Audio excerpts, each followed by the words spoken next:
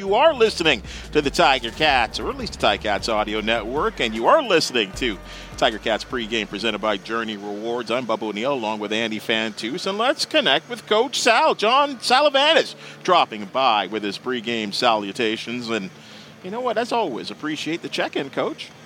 Hey, Bubba, nice to talk with you, and Andy. You know, Coach, the Tiger Cats have kind of rolled up so much momentum. You've heard the coach say it. We're in a playoff game. We're in a playoff game.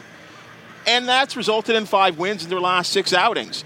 How much will Coach O and his coaching staff be concerned about that word, momentum? Well, I'm not so sure that momentum right now is one that they'll mention a whole lot. Because they've reached their short-term goal, which you mentioned, which was making the playoffs. Now, what that does is it provides the opportunity for some of those backups to become starters and some practice players to get on the field. And Andy and you were talking about that. When those players get on the field, they can turn potential into performance. You know, and really, this is where you're going to learn how strong your bottom half of your roster is. So I think they're more concerned today with coming out of this game healthy and being ready to go into Montreal next week. Coach, I think what people might not understand is even if someone's been on the roster all year, once you finish training camp in the preseason, you get to the regular practice week, and if you're not on the active roster, then you're really just running scout cards. So you're not giving yourself a chance to compete for that job day in and day out. I mean, you can do the right things and make plays, but you're essentially just trying to run whether it's the offense, defense, or special teams of the team that the Ticats are facing. So how do you what's another way to say this to sort of emphasize the importance of making that transition to the active roster and like you just mentioned?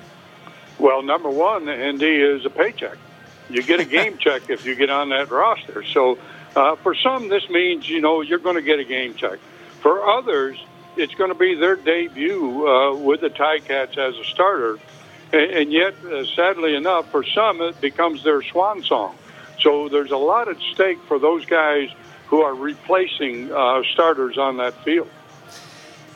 I've never been a big streak guy or history guy when it comes to as a player, but the Ticats 2 weeks ago in Calgary ended a 17-year drought of road losses in Calgary, and a streak that goes on that long may kind of squeak into the locker room a little bit, I feel like, and have some kind of clout. Now, what about these streaks? The Ottawa Redblacks are winless at home.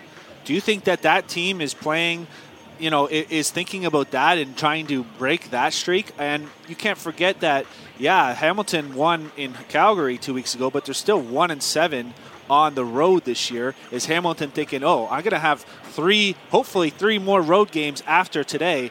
Is that a streak that they're also trying to break the mold and become a little more comfortable with?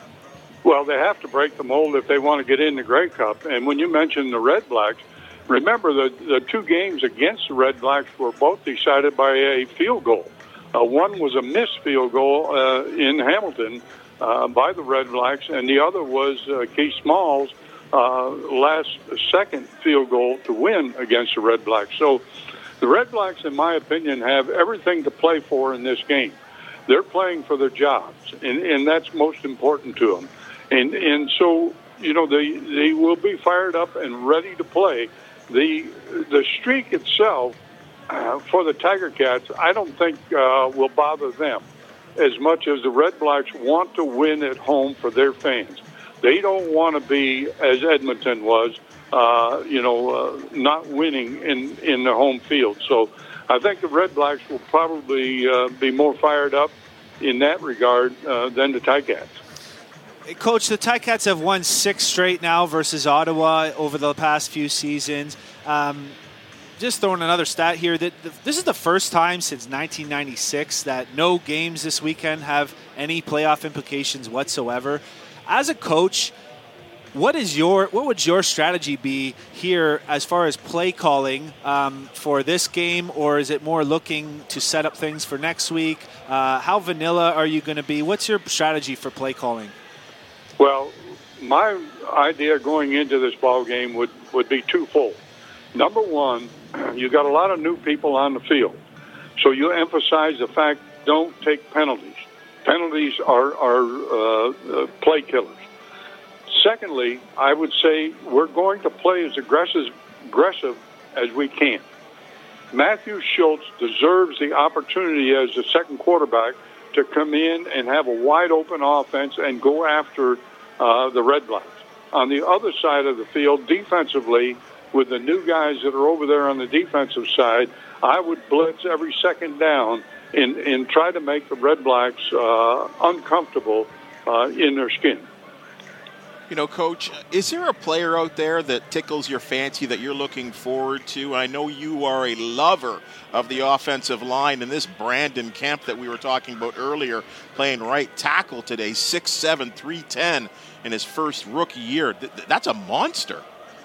He is a big man. There's no question about that. They're going to have to take him to the scales on a pickup truck in order to weigh him in. But, I'll join him. But at the same time, you know, I think both Riley and Kemp are playing for their jobs. You know, if the Ticats are looking at these guys saying, are they good enough to bring back next year, or do we have to go out and find new guys in those positions? So I think those two in particular, Riley and Kemp, need to really show what they can do. And with Malden, I don't know, Malden's a game-time decision for the Red Blacks at defensive end. Don't let him ruin your chance to making this football team, whether he's playing over Riley or playing over Kemp. Coach Sal, as always, you are the man. Thank you for joining us, and enjoy what's hopefully a stress-free victory for Hamilton. I look forward to it, and I will predict a victory.